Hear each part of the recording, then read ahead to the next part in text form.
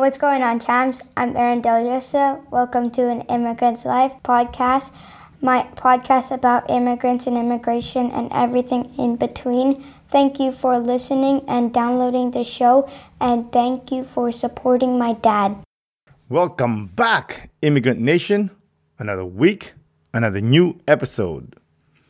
We just finished celebrating our 100th episode, and I'd like to thank those who watched the YouTube video. It was a lot of work, but I figured I gotta go hard since it's a milestone episode. And by the way, I got plans cooking up in the future regarding videos, so please don't forget to subscribe on my YouTube channel. That really helps a lot. I would like to have more listeners or viewers over there, so please support. And of course, thank you for the ones that downloaded and listened. I appreciate you all. Let's keep going to the next 100 episodes and more. Speaking of going, please keep giving An Immigrant's Life a 5-star on Spotify, and please continue giving a positive review on Apple Podcasts. The number's going up slowly and ever surely, but I'd like to have it go a little bit faster. You know what I mean? So thank you for the ones that have given us 5-star and reviews, and for the ones that haven't, please go on ahead because it really, really does help a lot. And if you are on Instagram and Facebook, why don't you also give us a follow? Our handle is at An Immigrant's Life. You get to see pictures of our guests, audiograms of the episodes. Also, I've started using IG Reels to share my life to all my followers. So please check it out. I got some positive review about that. People saying that it's nice to see that I'm sharing my private life. Again, like I always say, I'm a private person, so I try not to share too much. You know what I mean? However, if you want to reach out, ask me some stuff, you can always email me and send me a message on those handles. Now, let's talk about the episode. I really admire our guest this week because after losing his cousin from a drug overdose, instead of wallowing in grief, he decided to use that horrible experience and create something beautiful and powerful. He didn't wait for a hero to save him. He made himself his own hero. Guys, this one's a heavy hitter. So let's not waste more time. Without further ado, let's get into the show. Isa, dalawa, tatlo. Today's guest is a rapper and a comic book creator. He drops bars like Nasir and as creative as Will Portacio. Everyone, please welcome Mark Teodosio. Hey, what's going on, y'all? Peace, brother. What's going on, man? Thank you for coming on the podcast. I really do appreciate it. Thank you, man. Thank you for bringing me on. For sure, man. Before we go on, please tell the Immigrant Nation how they can reach you, or if you want to promote anything. You can reach me. Instagram is the best way to catch all the visuals. At The City Needs You. The City Needs You, all spelled out the way it sounds. That's the publishing. I'm the writer and creator of the realest Bayani comic book. You can follow me at bayani.nyc. I'm that Filipino New Yorker. Peace, brothers, sisters. What's good, tribe? I love it, man. You're cool, man. I love your music. I love what you're trying to do for the culture. I really do appreciate it. We do appreciate it. I know the Filipino community's definitely reciprocated the love I showed in learning about my own culture and just tapping in as a Filipino American in New York. You know, we only get like a paragraph in history in World War II, you know? Exactly, you know. They say that the Poland got leveled in World War II. Manila was leveled. Right. Ain't nobody know about that. Hard body, yeah. They were infiltrated, actually. You know, and it's just the history of the Philippines. You know, we know that through, you know, the interactions between the tribes outside of Lapu-Lapu with the Raja Humabon, Filipinos selling out the country, right? But it all comes with government and rulership. Power corrupts all. Exactly. Before we talk about your Bayani, your realist Bayani and whatever else, how about let's give the listeners some background on you. Born and raised in Brooklyn, but ethnically Filipino. Yeah. Who was the Moses of the family? Who cut that Red Sea and crossed that line? Estela Galas, Estelita Galas, rest in peace. That's the Rest in peace. Lola. She came through, cut through the Red Sea. Know what I mean, and showed up on in Brooklyn, New York, which was amazing. And channeling through her life through different places. Moving, marrying. So she's the matriarch. You know, of the Teodosios. My father is her youngest son. So yeah. What year was it when she moved? Oh, I can't even go back down that far in the family tree. But yeah, my father came in like the 80s or the 70s. I'm sorry. Yeah, he came through like the Filipino Travolta, like Saturday Night Filipino Fever. Yeah, but that was big back then, man. With the bell bottoms.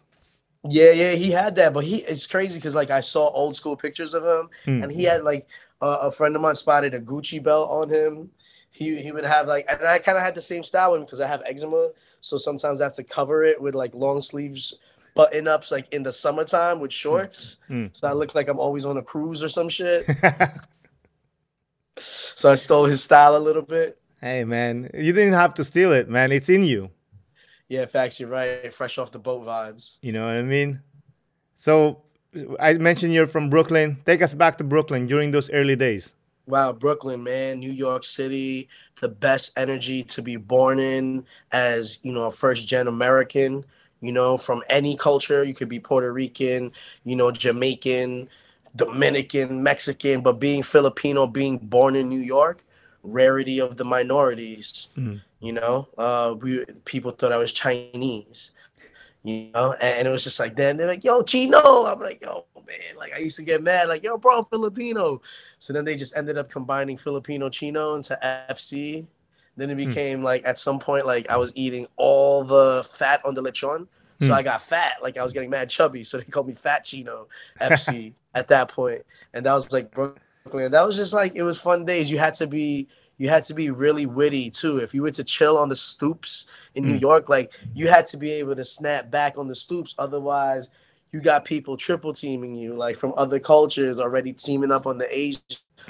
So and being raised out there, like I said, like being one of the rare minorities, like you could get bullied growing up. You have to fight. It was a fun time, man. It was the best time to be molded as a Filipino first generation. You got into a fight? Yeah, we definitely had to fight. My pops put me in ninjutsu after that. He put me in ninjutsu school, so I was like,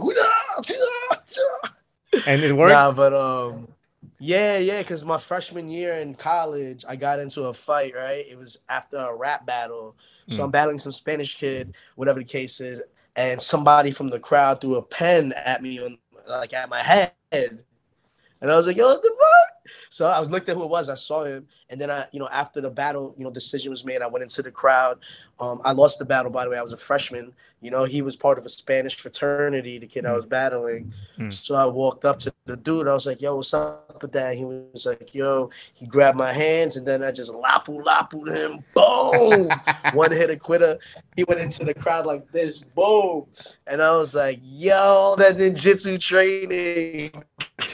Got them fucking Pacquiao overhand right, you know what I mean? It's like some type of payoff, for all those dojo. What do you think about bullying? Like, do you think, of course, it's not good in a way, but sometimes it makes you resilient, you know what I mean? Yeah, a lot, and it sucks when people don't have the same kind of temperament, like where they could take it or flip it, or you know it's just a natural part of growing up too. I remember being part of the bullies at some point. For other kids that we didn't know probably had autism or other things that we just weren't aware of. Definitely. And you feel bad later when you grow up, right? They add you on Facebook. You're like, oh shit, I used to make fun of this guy all the time. You know what I'm saying? And it's just like you didn't even know, like, dude was like autistic or something like that. You know? I get you. Well, what I did was when, as you said, as you get older, as you get matured, when I remember people that, I used to bully too, I just send them an email and saying like, "Hey, dude, I'm really sorry. I was an asshole. I was young. I was dumb. I was trying to, I was in a group that like trying to be like cool and whatnot. So you kind of do it. Plus, kids are kids. Kids are dumb. Yeah. You see it too when your kids go through it, I guess, Yeah, or you see some younger sibling, younger family member getting bullied. I You're know. like, yeah, I went through it too, bro. Sometimes you just gotta fight, bro. You gotta fight. That's what I tell my kids, man. Never throw the first punch, but always make sure when you throw the punch, you make sure it counts. My dad told me that after he knocked some kid out in class. But like it's hard. Like I was very tiny, very skinny, very small kid growing up. But man, I got fire. You cannot bully me. I will fight back. You will beat me up. Guarantee you'll beat me up. But I promise you, I'm taking something from you. Could be a piece of your ear, whatever it is. A I'm piece of taking your it. ear. You know what I mean? Yeah, Now so it's hard lapu-lapu, because bro. it's hard because growing up in the Philippines, it's like you gotta fight, and here it's like they like, hey, no bullying, no physical. Yo, my kids are getting physical, they're getting whatever, and what they're not allowed to retaliate, and then when they retaliate, they're the bad guys. Get the fuck out of here.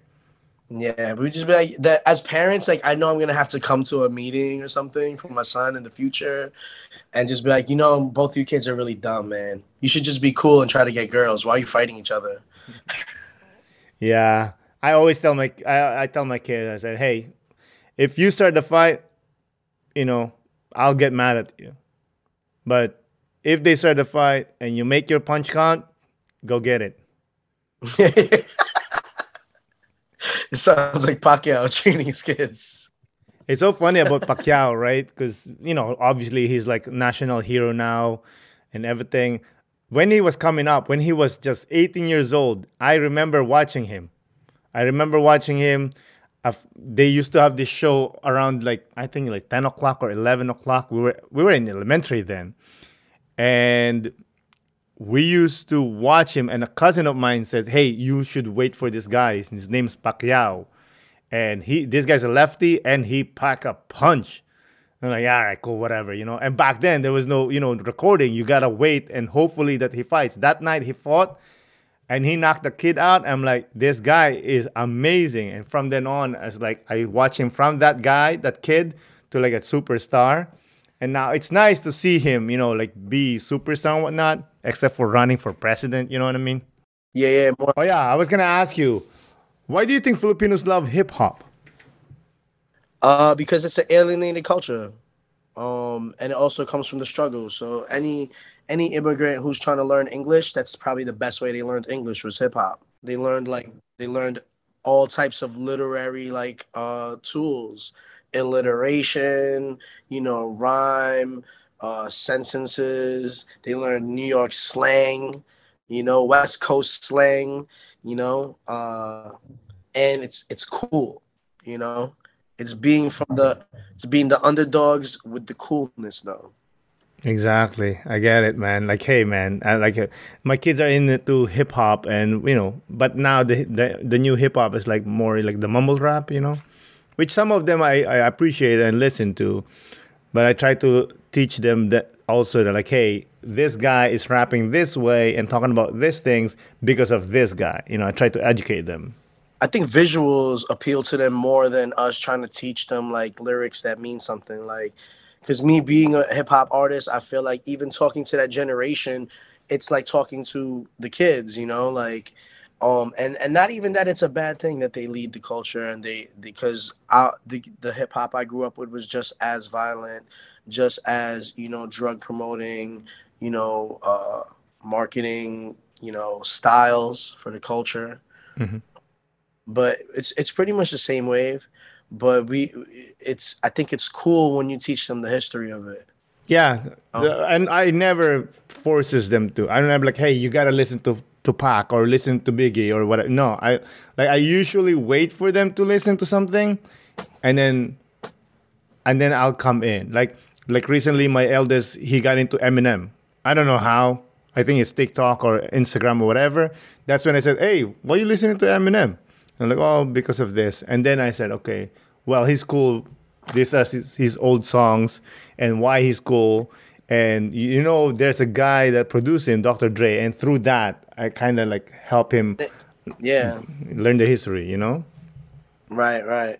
And that introduces them to other things too, like um what like the visuals to it. Like the visuals work the most. 8 Mile, showing 8 Mile to a kid, like they'll feel mad inspired. It's like us watching Beat Street, you know, Or Rocky. or Rocky, like stuff for that generation. And they made Creed for this generation, right? Exactly, man. Definitely, definitely. When did you start rapping? When did you realize, like, you know what? I can rhyme. More like when I was in college, because like it's one thing to write, but to really perform is the true, like it's almost like martial artists just training in the dojo. Like you never know your skill level until you go to tournaments and meet other students from other schools and compete, you know? Even with sports. Same thing for hip hop. Like anybody could write a rhyme, but can you really rock a crowd? Like that's the true essence of an MC, master of ceremony.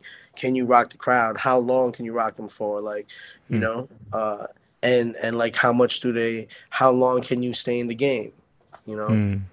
So, who pushed you or what pushed you to get on that stage that night, the first time you got on the stage?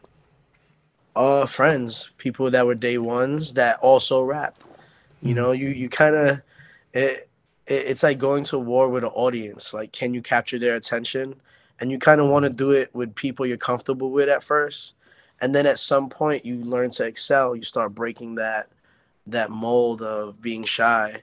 Um, my first performances was probably when I was mad young in the Neo Filipino associations. Of course, man. They had me, Filipinos. they had me singing old school stuff. Like what? Twist again. How about My Way? Que sera, sera. No, I never did Frank Sinatra. I didn't have that kind of voice. You don't have to. That's Nah. I don't know. Do you see that in other culture that like it pushes your kid like, hey, perform for your tita, you show the dance, show the Yeah, dance. for sure. Yeah, where the Jackson 5 came from. Where all the talents came from. They had to perform in front of their family. Yeah, I guess that's how our connection with the culture, with the hip hop culture. Yeah, definitely. So, when you started rapping and performing, did you envision yourself to be like, I don't know, like making it? Making it. Yeah, definitely imagine myself making it. But the way God opens the paths is totally different from your expectations. I thought I would making it getting signed, something like that. But that takes a real strategy sometimes. Or it could be draw of luck, like a lucky draw. Like you went viral. This generation could go viral. I guess starting with like Justin Bieber, right? Totally like being superstars, like right off the internet, without even going through like the stages, you know. But I did imagine myself making it, and it's just crazy. I remember a rhyme that I said where I go, I made it without making it, and it's really all about inspiring others. Like not everyone's timing is the same. Because I still believe like there's a door for me to open where all the hip hop I've been made will become something like of a telltale itself. Well, they'll go back and be like, oh, he was also a hip hop artist too, like that Bayani creator, and still be creating music with a younger generation, because I'm already like at the age of legends, people that are legends. I'm at their age. So it's like, wow, like if I didn't blow up as an artist in this time, at least I kept working to this point where it could be like, look at his prior works. And now look at what he's doing. Like he's producing younger artists on the Bayani soundtracks. Speaking of Bayani soundtrack, man, that thing is fire, man. I was listening Thank you, to man. it. Awesome, man. Like Soul to Soul is probably my favorite. Oh yeah, those are the freestyles. Those are the freestyles that we did. And that's what I mean with like staying in the loop with your talent, like continuously putting out new stuff. Hip hop is an ever evolving culture. You know what I'm saying? Every 5, 10 years, styles change. You know, Exactly, man. Who makes the beats? there's multiple producers. Mm. Right now, I'm really working with E. Jacobs. Nave is dead. He's a kid from Colorado. I've been working with him pretty closely, like consistently at least.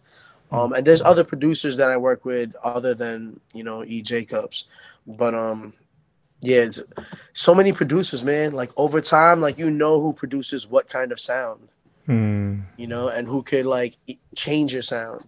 I was working with a kid named Alexander Roy, and these are like not like super known guys. They're just as upcoming as myself. Mm. But like sometimes you'll meet those exceptional talents. Oh, yeah, definitely. How much have your goals changed since you started and to now? It changed with like investment. Like I'm the main investor.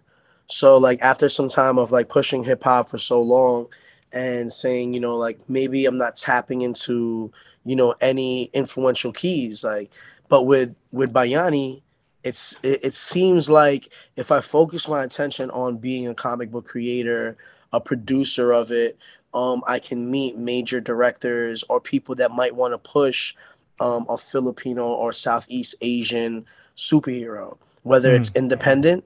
Because if you look at somebody like the creator of Kick Ass, that went super viral and became a major film. It actually catapulted films, shows like The Boys on Netflix. I mean, on Prime right now. And I'm not getting paid to promote it, but the point is, indie creators, there's a lane for us. There's doors to open. Filipino anime called Trece dropped last year, and Bujitan and Kajo Baldacimo are Filipinos that been in the comic book game since 2009, probably. They said they were pushing it for that long. Mm. I was talking to Bujitan. I reached out to him just, in congratulations of somebody else pushing the culture from the comic book perspective and getting on something like Netflix. That's major. Hmm. Definitely. So let's talk about Bayani, the realist. I love it. First of all, thank you for sending me the copy. I love it. I ate it up. I just like, I need more, Yeah, good, man. you know. But yeah, so tell us, how did it start? What's the inspiration? Tell us. Uh, the Realist Bayani started in 2016. I started writing the script. Decided to create it, and I was inspired by several factors. There were several things that I was looking into, and things that were introduced to me. One being the Filipino politician Duterte. Hmm. I was definitely inspired by the and I want to be specific with these things. I was inspired by the controversy that Hmm. followed his political agendas and his impact in the Filipino uh, country itself. In the Philippines, like it just seemed really like a Punisher vibe. And I Hmm. was like, damn, like the president is really legalizing vigilantism to a degree. Hmm. And I was just like, does anyone else see this? You know? So just observing that as an American and being a comic book creator, I was really inspired by that political climate. I was like, this has to be spoken about without being an attack on anybody, but Hmm. being an expression of it. So I'm neither for or against. That's something that I reserve. You know what I'm saying? Just as a creator, Hmm. but I was really inspired by what was going on because I didn't even know it was going on Hmm. until like media starts getting involved and pushing the truth out there. Yeah, it's very as always, politics is always a complicated subject. Especially the Western media trying to meddle or report whatever. Like they say, oh, it's violent, and trust me, it was violent, and I didn't agree with when he came out, but they don't know, man. Like Now let's talk about what was the effect. Drugs? Is the drug game still going on out there? it's never gonna change, dude. It's never gonna change. It's never gonna change. Like when Reagan says war on drugs, there's still drugs. Facts. Actually, some of the drugs they were warring on got legalized. The main character, who's the inspiration? Main character, inspired by my cousin Marlon Ramos. I've definitely like explained this to almost everybody. From the person I'm selling the book to the people interviewing me. He's definitely been the inspiration, and him passing has been like something that I've kind of learned to channel through the book. Definitely. You know, I feel like just his name alone is super common in the Philippines. Ramos is like, how many Ramoses are there? I think Ramos is like the second most normal or famous last name in the Philippines. Yeah. So I was like, yo, Marlon Ramos, like, why not? And I always say Ramos, you know what I'm saying? But Ramos is like, I like saying that better. So I'm gonna start pronouncing it like that from this interview. It's all good. Yeah. Hey, man, you're welcome. But why him though? Like, why can't you be the main character? So, like in a lot of stories, and I try to emphasize this in this book the most, that none of us are the main character in our stories. You know what I mean? We could act like it, right? But without a lot of other people that were main characters in their own stories, they might not have advanced and became who we were. So like I didn't put me because I'm not the realest Bayani. I mean, I'm the creator of it, but there's realer heroes than me.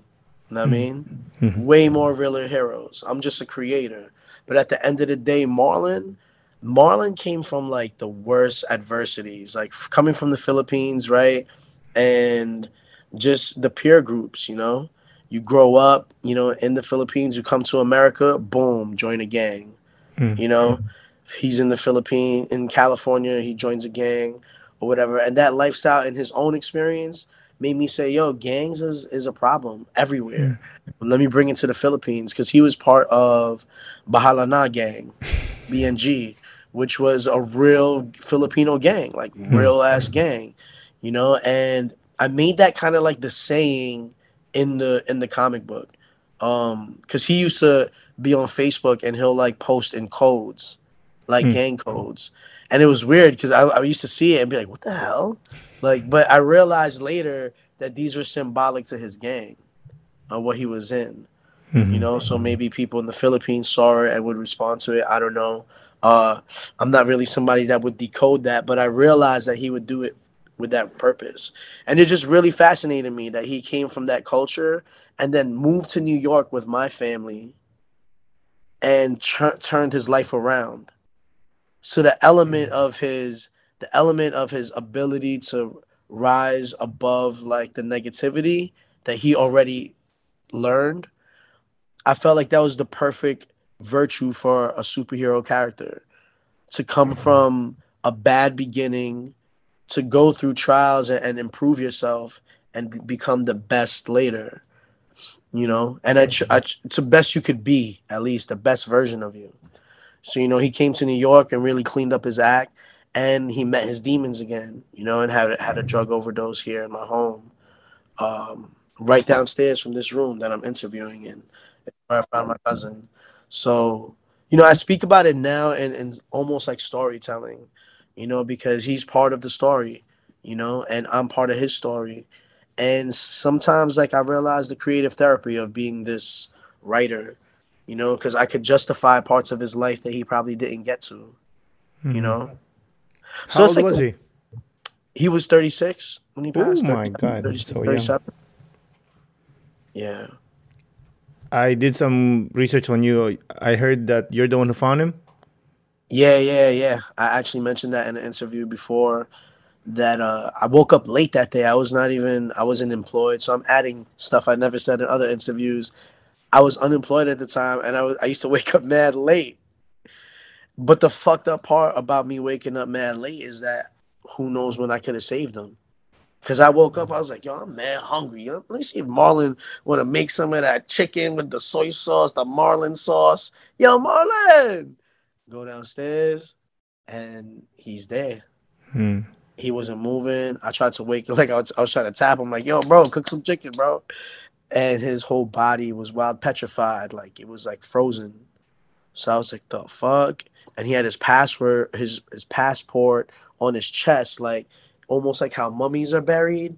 How they like he was holding the passport on his chest, Why? and that, super poetry, bro. It's like the way I look at it is like his soul traveled to the Philippines because he didn't see his son. He was going through depression, dealing with living out here and not being with his son. Hmm. So in the Philippines, he when I went there, we flew his body out to Aklan in the Visayan region, and from there my cousin had told me like when we was like drinking like in the campo or somewhere with like four guys with one bottle. I was mad questionable about drinking the bottle. I was just like, "This is what y'all doing." I was lit. So I was like, "Fuck it." Nobody has like anything else, so I'm drinking with them.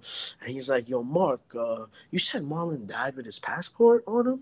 And I was like, "Yeah, yeah." When I got to his body and I had to bring it to the ground and try to resuscitate him.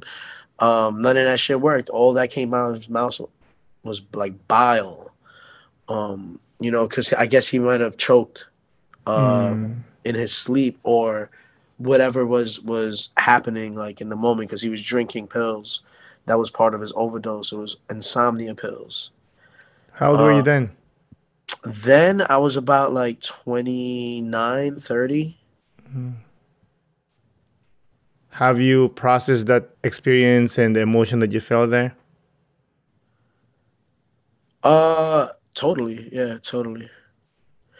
It was basically something that I merged with the book.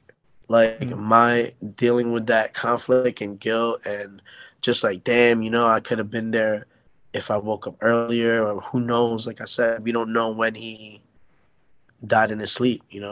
Hmm. You can't do anything. No one could have done anything. It's destiny, bro. It's just things that God kind of like allows to happen to change people. Rest in peace, Marlon. I mean, he's not really gone because he's in the book. He's the main dude. He's in the TCNY universe right You know now. what I mean? So walk us through the process of creating your own comic book. How do you start? And do you think of the characters, what they look like first, and then write the story, or tell us? The process is it isn't explainable, bro, because everyone's everyone's point of creating is different for a story. Some people start with the character designs, Mm. some people start with the story. Yeah, but you. I'm talking about Oh your yeah, yeah, no, no. process. I'm just explaining, Mm. but um, I just needed to like express that political climate. So I started off with Victor Castro the third. Mm. And I make the third because there's gonna be Castros before him. So like I want a story to tell later about the origins. So Victor Castro becomes this model of the Filipino Punisher. It's like Negan mixed with Kingpin. Negan from Walking Dead, bad dude attitude, you know what I'm saying? But he's a leader. He's actually the mayor of Tondo, Manila, Mm. of Manila basically. Mhm. And his base of operations, things that go on, is in Tondo. Because while researching, um, Duterte, I kind of went into um, what would be the most grittiest part of the Philippines, and I came across Tondo, Manila, Mhm. where like garbage is in the rivers, where like the homes look really signature of what it is to grow up in the toughest parts of the Philippines. Yeah, Tondo is So famous for that. after you create a setting, I think that's where you can kind of mold your character, your protagonist, the one that's gonna convey the message you're trying to use to send through this comic book, through this story. Every story has to have a message. There's no point in telling stories without trying to help the person that's listening apply it to themselves. Why did you choose Lapu-Lapu over the other heroes, like, I don't know, national hero Jose Rizal? Lapu-Lapu it's crazy because he's a legend. There's no further history after Magellan. There's no whereabouts. There's no actual proof of his reign or his history after, which I chose Lapu-Lapu for that reason. There's mystery behind him.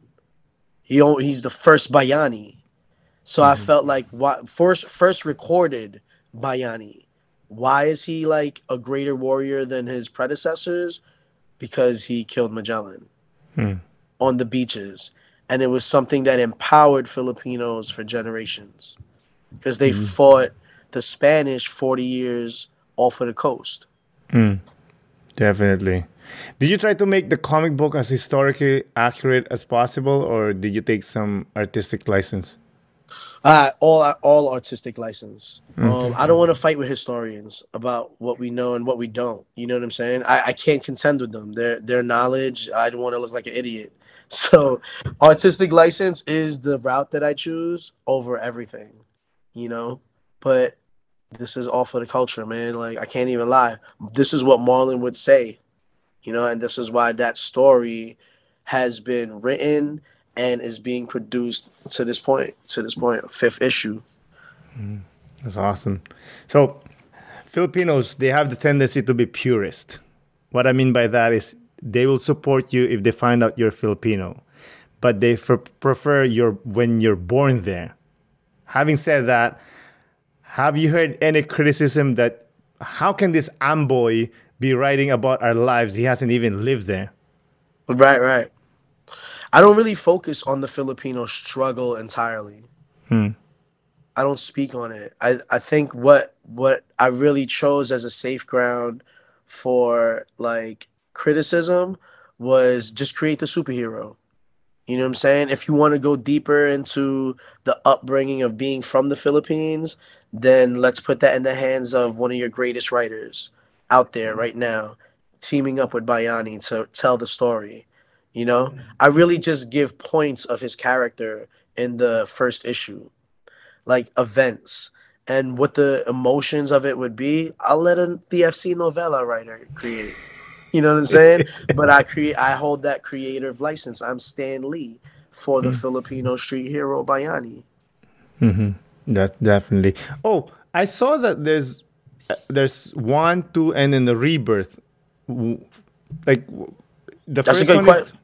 Yeah, that's a good question because that was something my project manager Savvy Designs always brings up. He's like, bro, why are you starting from number 1 again?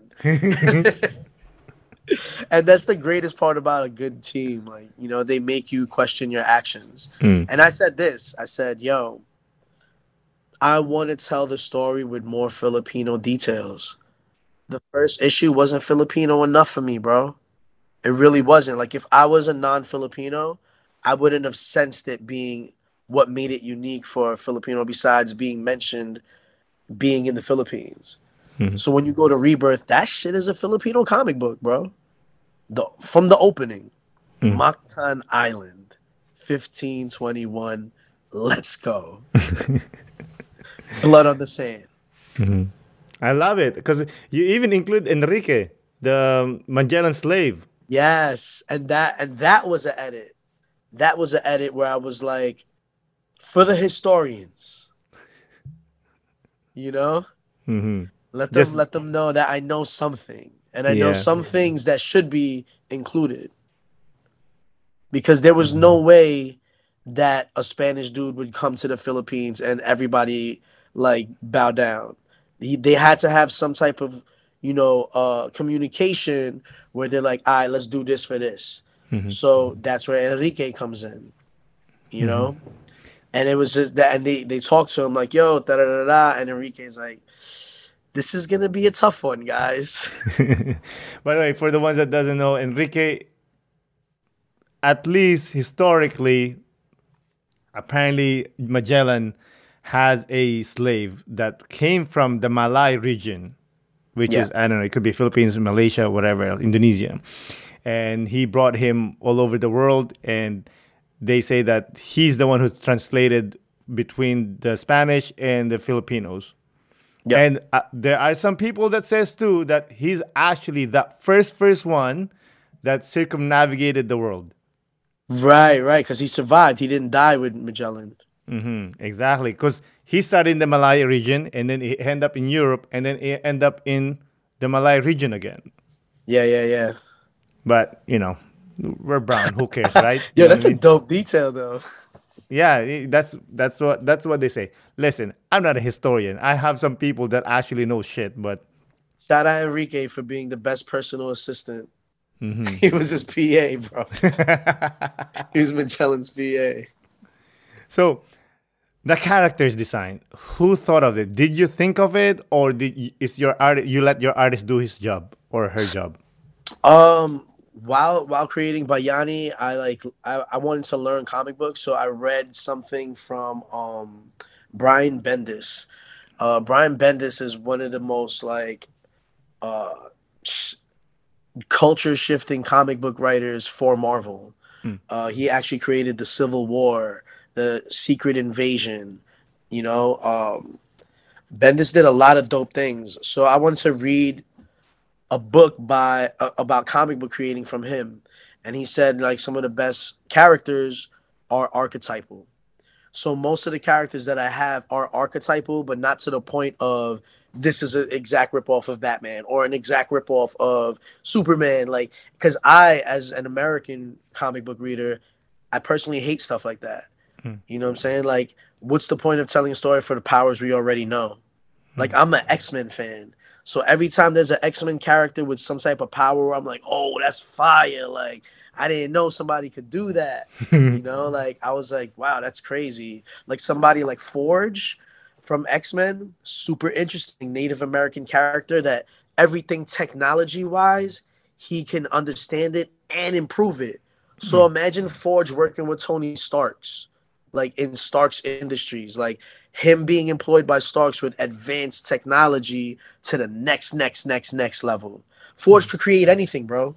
Yeah, Anything. definitely. He's fire. So for me, I felt like when creating characters, I was like, let me give them characters they'll be familiar with, but also mix in characters that be like, ooh, Bayani's power, that gets revealed in the last issue.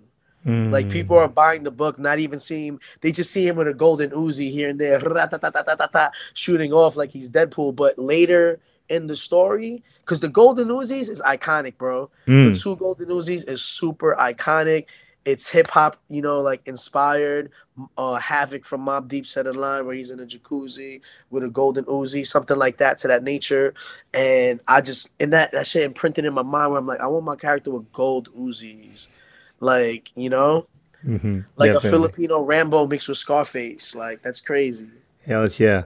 I love the flying boom boxes. Oh, yes, Cloud Hop. I'm glad you like that because I was like, angels are cool, right? I'm Catholic. I was born Catholic. But I was like, how can I express them next level? So, I mixed that with the book The Prince. There was a book called The Prince written by a French author. It's a children's book. Oh, it's is Le Petit Prince. Yeah, I can never say it. You're interested. You got the French in you, bro. No. But so he would fly with birds on a string to different planets. The kid in that book. So I was like, yo, I want to give my narrator a way to travel anywhere without no one questioning how he got there. So I was like, and I come from that era of the boombox. I used to walk around with a boombox, if I was in a Spike Lee film, because I used to rap. So I would go to parks and play beat tapes, and whoever raps, they rap because they're gonna come to the instrumental. Yo, I said, you know what I'm saying? So it used to be fun. So I was like, yo, imagine an angel, no wings on him, but has boom boxes with wings and surfs on the turntable. How wavy. Silver Surfer mixed with the Prince, mixed with angels. So it's a crazy amalgamation of everything that people would be familiar with, seen before, but it's brand new at the same time. I love it. Also, I love the names. My favorite is Jasmine, aka Mama Matai. Like, Yeah, what's up, yo? Mama Mata, yeah. And it's crazy because like she's in pink armor, so you think she's like a powder puff, like pink Mm. armor, but she comes through. She really comes through in the story. Mm. By the way, for the ones that doesn't know, Mama Matai is like in Filipino or Tagalog is killer. For a female, Yeah. female lady killer. I think she's my favorite character actually. I like her, and she's multicultural. She's black, Puerto Rican, and Filipino. Yeah. American at its finest. She reminded me of Jean Grey. Jean Grey, really? That's crazy. Just a little bit, yeah. I don't know why, but I just like, oh, this girl is like almost like Jean Grey, you know? Right, right. She's the presidential guard. Mm-hmm. So she's like a bodyguard, next level power, on deck in a snap. Mm-hmm. So he's like the new Secret Service. Mm-hmm. You know? Speaking of characters, President Pacquiao, what's going on here? Junior, Pacquiao Junior. That's kind of like, whoa, what happened here? So one of the realest Bayanis, man. So Pacquiao, I was mad inspired by Pacquiao, being Filipino. When I buried my cousin in the Philippines, there was a Pacquiao fight that week. Everything, and it was free everywhere in the Philippines. Mm-hmm. People just gathered, watched the fight, and he was fighting I think Cotto, and he really broke him. Like he put a fight, but Cotto fought too. Cotto's a fighter. Like even if he's not the super champion, he's a champion in my eyes just for fighting that way. And he fought like how I wish Mayweather and Pacquiao fought. Yeah, You know? but But I chose Pacquiao as president because I felt like he has a pure heart. He's a superstar, yes, but I feel like people fear somebody as pure-hearted as him. And the thing is that he educates himself, and I think that's mad important. And even no matter how late in the game it is, like he's still gonna fight for what he believes in. So I believe at some point of this time, like maybe it would make sense. Maybe now is not the time. Maybe he needs to, go through his preliminaries in the political arena, and that's just my perspective of what I think would make him a better contender for the political arena and surround himself with the best people he could, In this story, I give him a Nico agent. Nico's like the CIA of the Philippines, National Intelligence. I forget something organization. But that's their FBI, CIA vibe. So I give him that's his number one right there. And he looked like Bruce Lee. He never wears a shirt and he just has a black trench coat. And it's fire. I like Pacquiao as a president there because his relationship to the new United States of America, which is called the New West in the TCNY universe, I feel like his relation to a Puerto Rican president is perfect too, because it's indigenous leaders with indigenous origin in power. And I like shifting this dynamic and having the power to shift the dynamic of the representative leaderships, So I just believe in him. That's all. yeah, definitely. Hey, he's a national hero. That's no doubt. But the character looks like him. Can you be sued by that? Like the likeness? I don't think he would sue me. I think he would invest, bro. I don't think he would come at me like that. Honestly. Because I'm waiting for him to see it. Facts. Oh, it's gonna happen. It's coming. Yeah. And when that day happens, I'm like, yo, bro, that's you. Nobody could be you, bro. Nobody. Facts. Nobody. And that's to promote his presidential campaign. What up, Pacquiao? What up? But so obviously all the characters, the book is copyrighted. How do you apply for copyright? It's just all behind the scenes stuff. It's all you could YouTube it. But as far as copyrights and everything, I believe that like the most important thing is that you have an actual demand, before you do it. There's no point in spending all that money to like have an unsuccessful product, So make sure you test your product first. So I tested the product and it's building year by year, and I think me solidifying myself more as a writer, my process, my business, like how I conduct my business behind the scenes, and just having the vigor to go out and sell it and represent it, You know? Yeah, man. You selling it, man. Speaking of selling, New York Comic Con. Yep. What's up, man? Yeah, they turned us down this year, but they debuted us. We were able to debut in 2018. And I was debuted with all the Filipino creators by CNN Philippines. So that was like a major kind of like move for myself because that solidified me as the creator of the Bayani character. Hmm. Like solidified. Like even when they come out with a Marvel character named Agbayani, like to me, like it kind of like threw me off. But then I was like, but they'll never be me. They'll never tell my story. So at the end of the day, if they do have something called the same name, uh, I'm already solidified in Marvel Comic Con. The fans know the truth. And if I have to change my name because they stole it, steal it, bro. You can't steal my soul though. You can't. You Never. can't steal my stories. No way. So Never. I don't even fear anything of that nature. They turn you down. Do you mind talking about that? Why did they turn you down? Yeah, for sure. There's no why. They always give you a different kind of like reason. But Marvel and DC's back.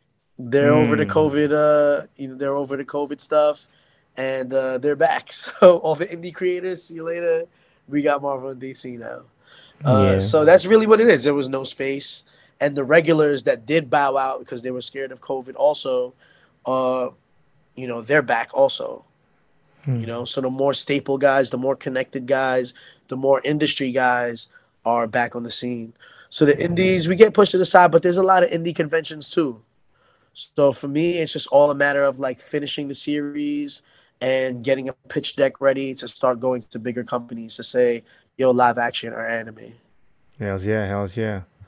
Come to Montreal. We got Comic Con here. Yeah, facts. That's yo. Canada has a lot of Filipinos.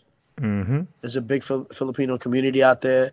I'm definitely down to join the conventions out there. Yeah, man. Do your thing, man. You put Tagalog's words once in a while in the line in the book. Yeah. Was that planned? Will you be adding more words in the future? So like it was cool because like I was learning them at the same time. But I put more basics than Mm-hmm. like linguistical lessons. Like I didn't feel like because I'm Filipino American, so for me, I felt like that would be good for Filipino Americans and non-Filipinos just to give them some Filipino vibes or learn something from the book. But I want to translate it in the Philippines because I don't even have that demographic yet. So what I started doing now is I'm doing like small promotions for people from the Philippines that are questioning how to get the book, and I'm letting them know right now we're sending you free digitals, via email. But when it comes time, we're gonna be out there. Comic Cat October is really what I'm shooting for. Since Comic Con turned me down, I'm aiming for Comic Cat in the Philippines. Nice, man. It occurs around the same time. I'm sure you'll crush it. The lines, I find them a little bit westernized. Mm-hmm. Like, do you worry that, some Filipinos, like, we don't speak this way? Yeah, no, there's mad different languages out there. I'm not even gonna debate them. Yeah. Not just the language, the way they speak.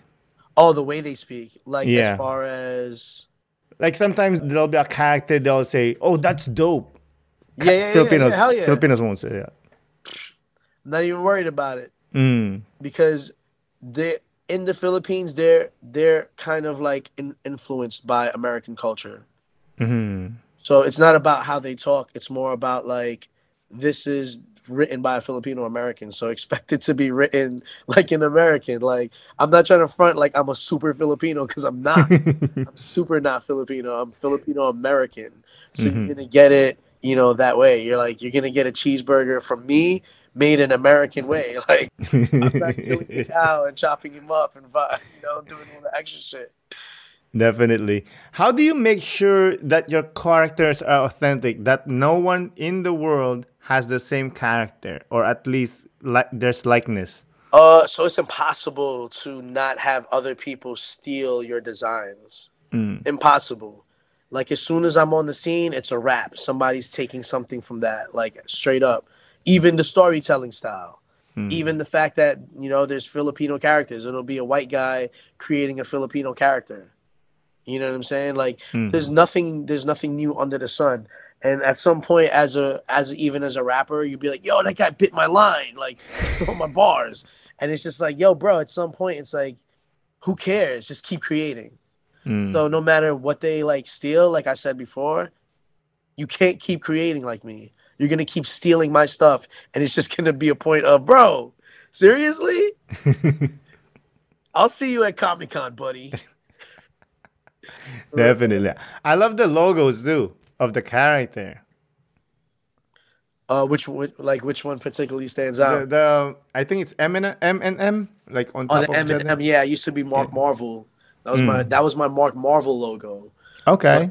Yes, but that's when Marlon died. He died when I was rapping as Mark Marvel.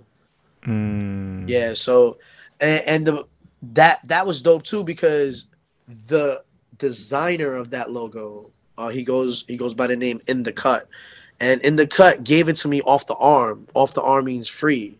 He was and so, yo, my bad, In the Cut, but you know, you the bro. You know what I'm saying? But yeah, he designs logos. But for me and him, we had a different relationship. He's like, yo, just throw down maybe you use it in the future, like, you know. And in the future, it became the logo of Bayani. So, you know, when Bayani becomes super famous, you know, he got to be there for the screening. I got to be like, yo, he actually made the Superman logo too.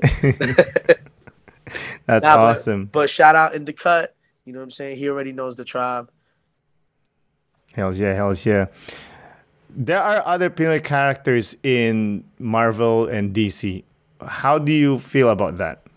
I'm excited because that just means there's a job for me. At first, I was like, oh, I was the first one to make a Filipino street. And then it was funny because I debuted 2018, right, with Bayani. 2019, Wave drops. And, like I've learned to, like, be excited about things versus feeling competitive. Like, it's a communal effort. That creator is a Filipino guy, the artist. Damn, why is his name slipping my mind now?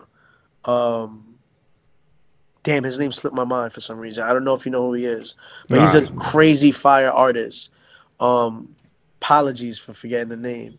But when they created Wave, I was seeing how they were marketing it, and some things like that, like cultural characters, it seems kind of like they're just doing it because they want new responses, because comic books, their regular characters aren't selling.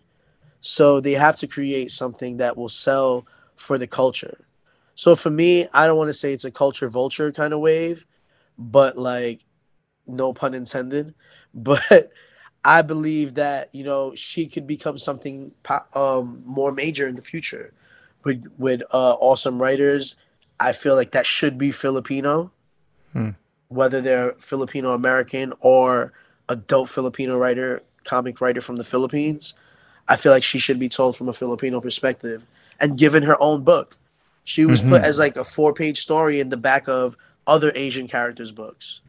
And I was just like, corny, bro. Like, put Ned's Lola like on a flight, meeting Wave, and that's gonna become a movie in itself, bro. Definitely. Ned's Lola from Spider-Man was the best, bro. That was the best. Yeah, I mean, hey, it's not much, but it's getting there. Ned's Lola should be a character. Yeah, hells yeah, man. All Lolas are characters, you know? There's a dude named Kinjamin Art. I don't know if you've looked him up. Look him up on Instagram. He does covers for Ned's Lola. I'm trying to do a cover with him for like a Bayani short story or something in the back of this new book that I'm making called CCNY Anthology. And it's a lot of short stories put together because I want to tell more stories past Bayani, honestly. Oh, definitely. So if it ever comes down to it and I'm pitching Bayani to Marvel, I'm gonna be like, all right, look, if you don't want to buy Bayani, let me write for Wave. Seriously, please. Get it, man. Get it. Bro, this has been a fun conversation and very enjoyable, but I think we're there. Fact. But before we close out, you've done so much and there are more things to do, but what is the thing you're proudest of so far and why? I think this is really what it is, man. The same reason me and you started with this conversation, creating the Bayani comic book series. has really allowed me to learn more about myself, my culture, you know, plus tapping in with empowering other Filipinos. And I think that's not just my only key for Filipinos, but for other people to champion their culture and who they are and learn where they come from. That's probably the best gift I could give, while I'm alive. Wise word from a wise man. Again, Mark, maraming salamat po for coming on the podcast. I really do appreciate. Yeah, you too, man. Thank you for giving me the time, Aaron. And next time I'm gonna get my router and put it into the Bayani room. Yes, man. Hells yeah. All right. Have a good evening. All right, bahala na, man. Bye. Thank you again, Mark, for coming on the podcast. I really do appreciate it. Thank you, listeners, for listening. This is Aaron Deliosa for An Immigrant's Life. I'll see you guys later.